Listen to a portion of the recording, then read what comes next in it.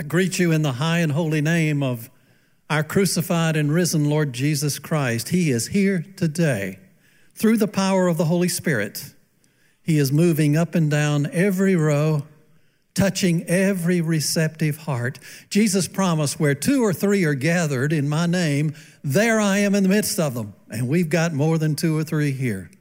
And He is here in the midst of us. I'm about to read scripture from the Old and New Testaments. The Old Testament lesson from Numbers chapter 13, the New Testament from Philippians 4. A little background on the Numbers 13 passage. The children of Israel have migrated for 40 years from slavery down in Egypt. Now they're on the border with Canaan, the promised land. God orders Moses, the leader, to send out 12 spies to reconnoiter, to find out what's over there in Canaan, bring back a report. And our scripture lesson for today has to do with the report of those 12 spies. If you're able, I invite you to stand for the reading of God's holy word. They came back to Moses and Aaron and the whole Israelite community at Kadesh in the desert of Paran. There they reported to them and to the whole assembly and showed them the fruit of the land. They gave Moses this account. We went into the land to which you sent us, and it does flow with milk and honey. Here is its fruit, but the people who live there are powerful, and the cities are fortified and very large. We even saw descendants of Anak there. The Amalekites live in the Negev. The Hittites, Jebusites, Amorites live in the hill country, and the Canaanites live near the sea and along the Jordan.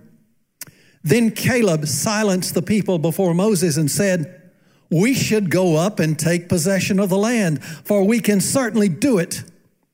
But the men who had gone up with him said, we can't attack those people. They're stronger than we are. And they spread among the Israelites a bad report about the land they had explored. They said, the land we explored devours those living in it. All the people we saw there are of great size. We saw the Nephilim there. The descendants of Anak come from the Nephilim. We seemed like grasshoppers in our own eyes, and we looked the same to them. And then the New Testament lesson from Paul's letter to the Philippians, chapter 4, verses 12 and 13. St. Paul wrote, I know what it is to be in need, and I know what it is to have plenty. I have learned the secret of being content in any and every situation, whether well-fed or hungry, whether living in plenty or in want. I can do all things through Christ who strengthens me. This is the word of God for the people of God. Thanks be to God. Please be seated and let us pray. Take my lips and speak through them. Take our thoughts and think through them. Take our hearts and set them on fire with love for you. Unless you speak, nothing of significance will be spoken. Give us your word, Lord Jesus. Amen. Many years ago, when I was a rookie pastor, I was assigned to two small churches on the north side of Columbia. And one day I was riding through a subdivision near one of those churches, and I saw a moving van, and it was obvious that a new family was moving into the community. So I made a mental note of the address. Next afternoon, I dropped by there intending to welcome the family to the community and to invite them to our church. I went to the side door, the one all opening onto the carport, and I rang the doorbell, and the moment I rang the bell, I heard a deep bass growl like thunder, and the hair on the back of my neck stood straight out. And I glanced over my shoulder, and about 30 feet away on the other side of the carport was a huge German Shepherd dog with malignant glowing eyes and pearly white teeth. Very slowly and very gradually, I began backing away from that door in the direction of my car, speaking words of pastoral comfort to the dog. The dog kept exactly the same distance between me and him, still in a crouched position, almost daring me to make a sudden move. It was a Baptist dog. I never in my life have I seen a dog that had such a problem with a Methodist preacher as this one did. By the grace of God, I made it to my car, jumped in, slammed the door, said a prayer of thanksgiving, breathed a sigh of relief. The fear had exhausted my supply of energy, and so I wasn't good for much the rest of the day. Went on home, didn't do much work, did make one additional phone call. I phoned my good friend, the local Baptist preacher, told him that a new family had moved in, and I was pretty sure they were Baptist. The fact that we Methodists and Baptists can kid each other is a sure sign of our mutual love and respect. The fear that I felt that day is a common commodity in our culture. All you have to do is look at your morning newspaper or turn on the television news and you'll find all kinds of things to be anxious about. There's a North Korean dictator out there who is feverishly working to develop a nuclear weapon and a delivery system, and his desire is to be able to drop a nuclear bomb right in the middle of the USA. And that ought to make us anxious. While the stock market is high right now, it can gyrate like a roller coaster, as we saw a couple of weeks ago, and that can affect your 401k. The animosity between the major political parties in America is so intense, they can't seem to cooperate about anything. And though the ISIS caliphate has been wrecked, thankfully, we know that Islamic terrorists are all over the world, and they are plotting this very day to kill off as many of us as we can. And if they ever get their hands on some kind of nuclear device, the danger will rise exponentially. 5 years ago, a poll was taken of 20-year-olds, millennials, and they were asked this question: what is your primary feeling about life? 60% of them said fear. Fear. And I've seen nothing in the last 5 years that would cause me to believe that the spread of fear and anxiety is any less today. Yes, there are reasonable causes in this world for concern, and we Christians don't play pretend games. We look reality straight in the face. We're not a bunch of Pollyannas, but we know a truth that is bigger than fear. We have a Bible that says that the one who is in us, that is Christ, is greater than the one that is in the world, and that is Satan. And we believe the word that the angel Gabriel brought to Virgin Mary when he said, nothing is impossible with God. And so the purpose of this message I'm bringing you today is help us overcome fear and also become what St. Paul called us to be, more than conquerors through Christ who loved us. Our scripture lesson today points out the stark difference between fearful and faithful people. Let me set the scene for you. Again, remind you that 1,400 years before the birth of Jesus, about 600,000 Israelites migrated from Egyptian slavery across a hostile desert to Canaan, the promised land, currently Israel in the West Bank. And when they came to the border, God ordered the leader, Moses, to send out 12 spies to reconnoiter, see what the land was like.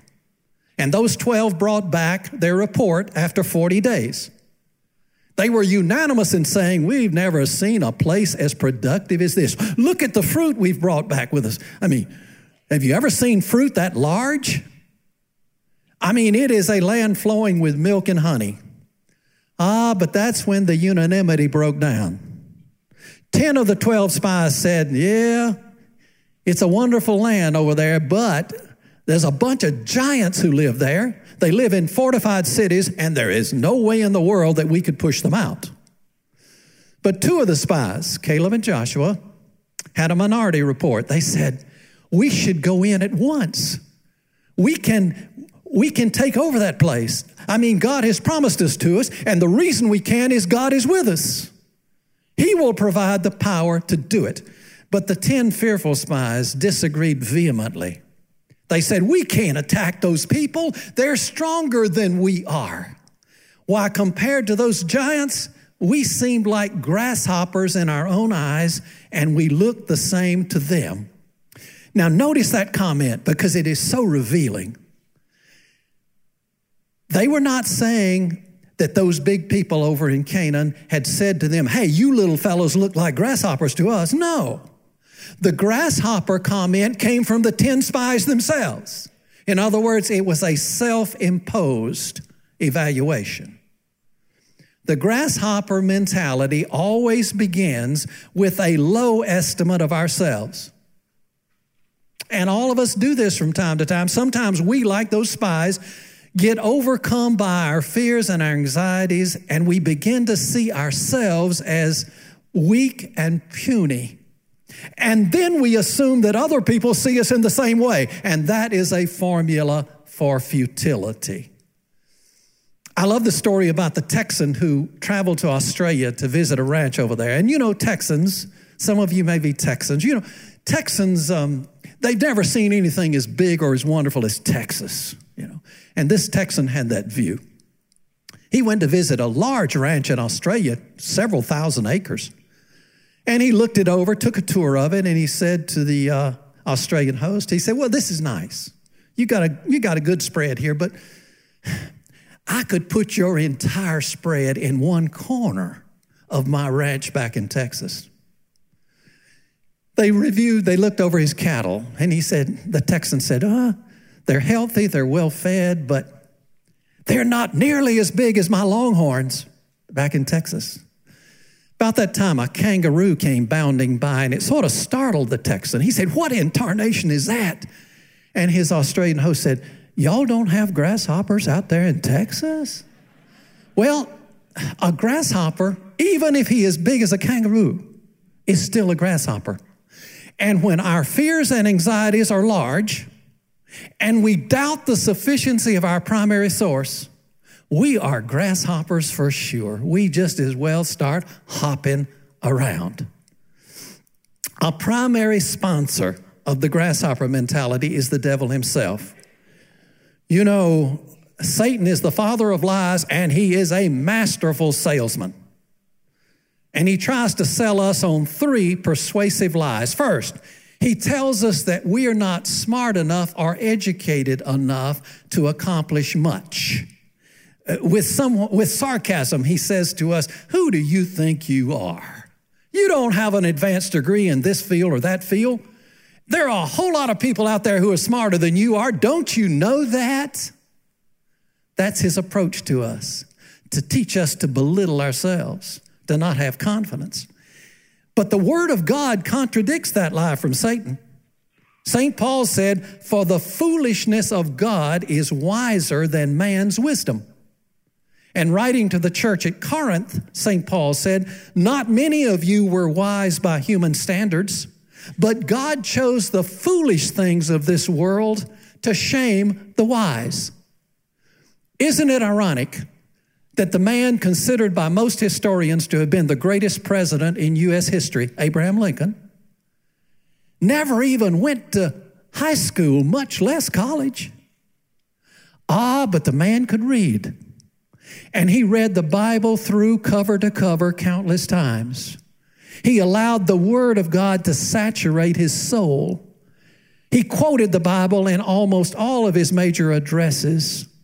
He trusted more in the wisdom of God than in the wisdom of man. And that was a key to his greatness. Satan's second lie is that we don't have enough ability or strength to accomplish much. And here, there's a little bit of truth in the lie. And Satan often takes a little bit of truth and distorts it, twists it into a lie. It is true that if we have nothing going for us except our strength alone, we won't accomplish anything of eternal significance. But that's not a problem because the strength of God Almighty is available. And indeed, we are truly effective only when we allow the power of God to flow through us. St. Paul even went so far as to brag about his weakness.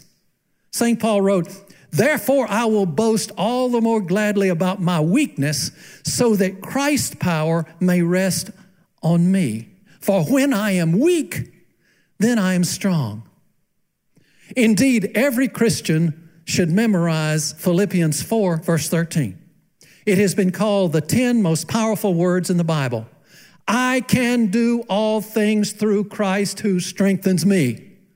I can do all things through Christ who strengthens me. Now, many of us saw the opposite of the grasshopper mentality if we were watching 2 months ago the Peach Bowl football game between the University of Central Florida and Auburn University. UCF won, completing a perfect season, 12-0. And if you were watching that game, you couldn't help but notice that the star linebacker for UCF had only one hand. His name, Jakeem Griffin. He and his brother, Jaquil, stars on that defensive team. Jakeem was born with a congenital birth defect that caused extreme pain in his hand. The doctors tried all kinds of remedies, nothing worked. And finally, the painful decision was made that when the boy was 4 years old, his left hand was amputated. Even before then, Jakeem had a passion for football, and that amputation did not dampen his enthusiasm at all. Nevertheless, at every level, grammar school, junior high, high school, adults and many coaches told him, there is no way you can succeed in football with one hand. But Jakeem was reared in a family that did not allow the word can't in their vocabulary. And then 2 years ago, UCF got a new coaching staff, and they gave Jakeem a chance. And all this year, he demonstrated to the world that a one-handed linebacker is not handicapped. And indeed, he can be a star. And I've got a feeling he's going to reveal the same thing in the National Football League. Our lack of ability or strength is not a limitation on our unlimited God. There's a third lie that Satan tries to sell us, and it is this. Has he ever whispered this in your ear? Look at your history of failures. Nobody with your dismal record can accomplish too much.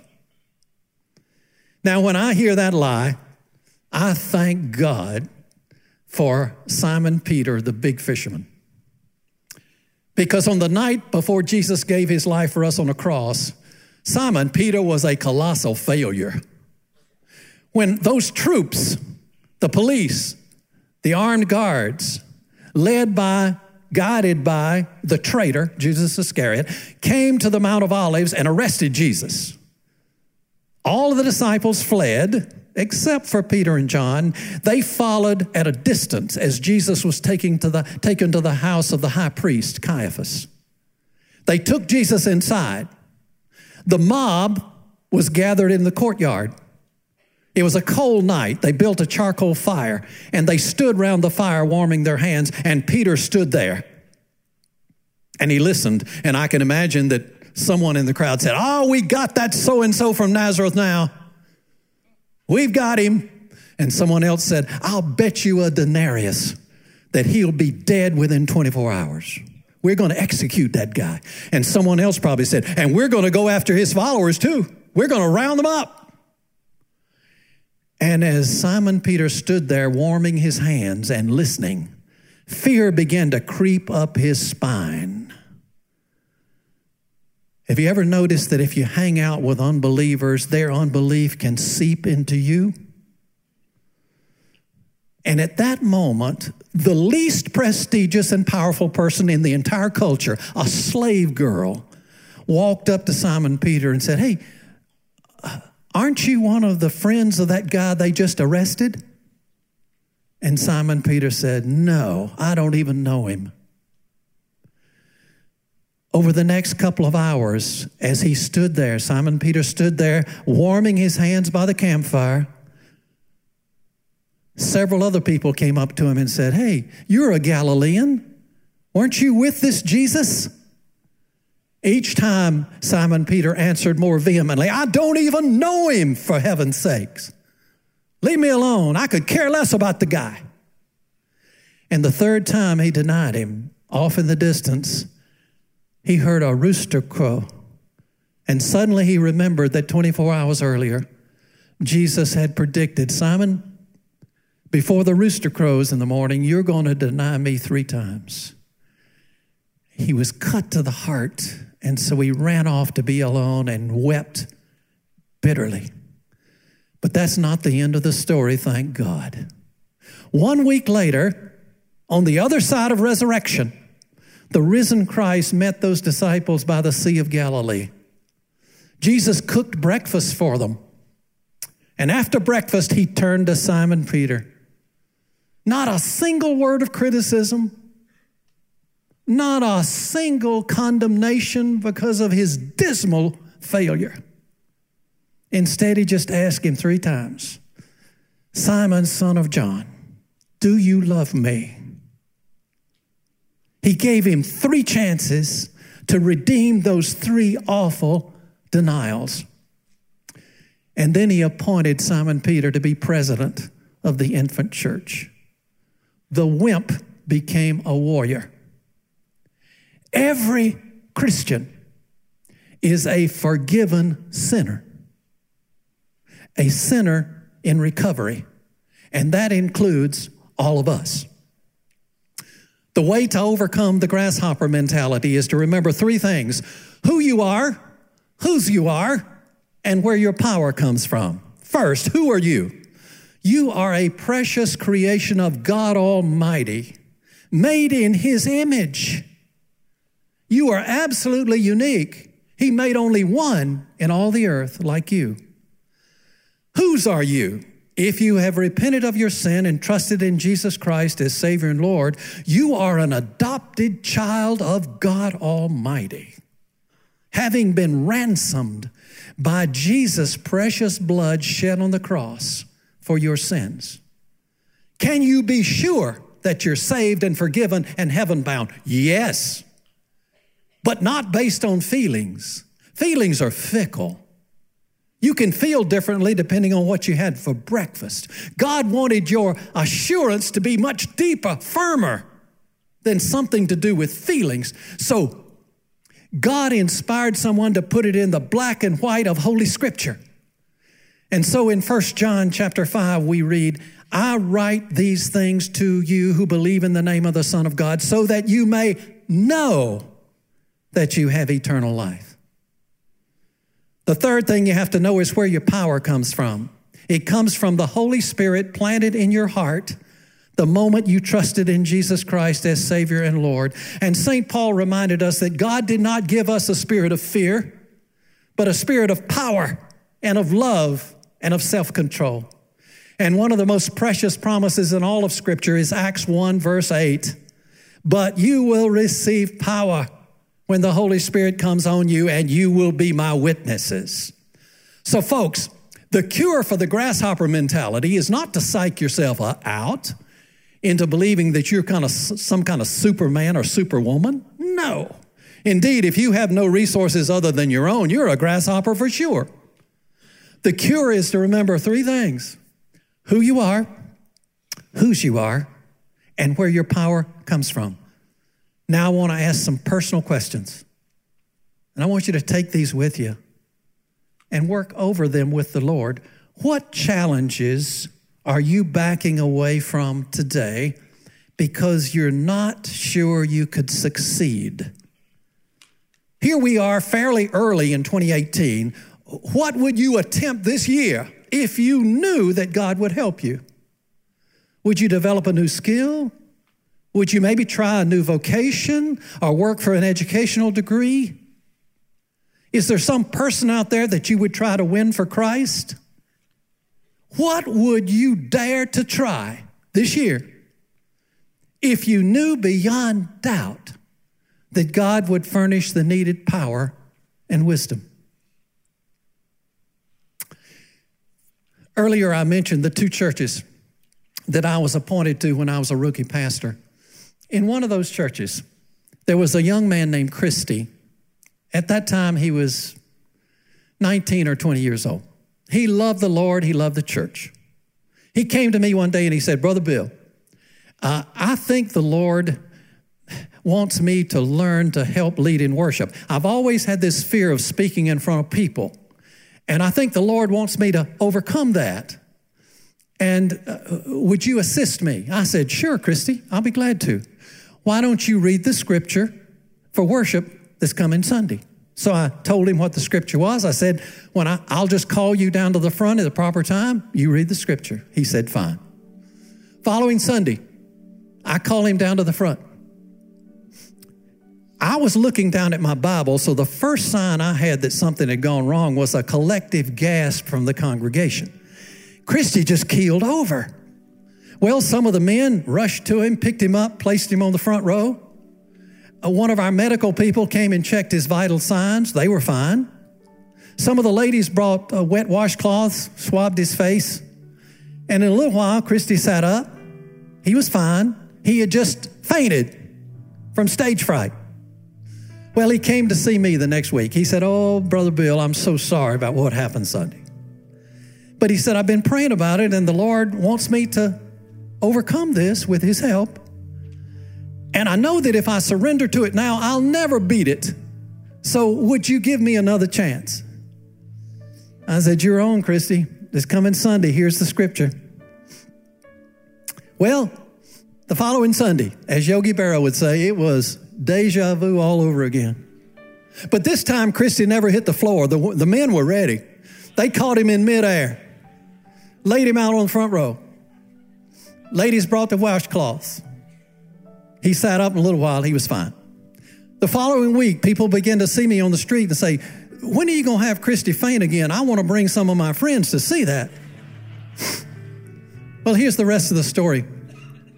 Christy joined an organization called Toastmasters. It's an international organization with a chapter in every city. Small group of people who meet for a meal once a week, and they hear a short speech by one of their members and offer affirmation and encouragement. Within a year, Christy had become president of Columbia Toastmasters. The following year, he came to me and said, Brother Bill, I have signed up for this lay speakers course in the Methodist Church. He completed that course at the end of the year and became a certified lay speaker. Within 3 years, Christy was preaching in churches across the Columbia district whenever the pastor had to be away. And he was doing it joyously, effectively, and he was not fainting. Christy's courage and God's power forged a miracle. Christy is no grasshopper. He is more than a conqueror through Christ who loved him. How can you be more than a conqueror through Christ? By remembering 3 things, and I want you to say them with me out loud right now. First thing is who you are. Second, whose you are. And third, where your power comes from. And may God bless you in the name of the Father and of the Son and of the Holy Spirit.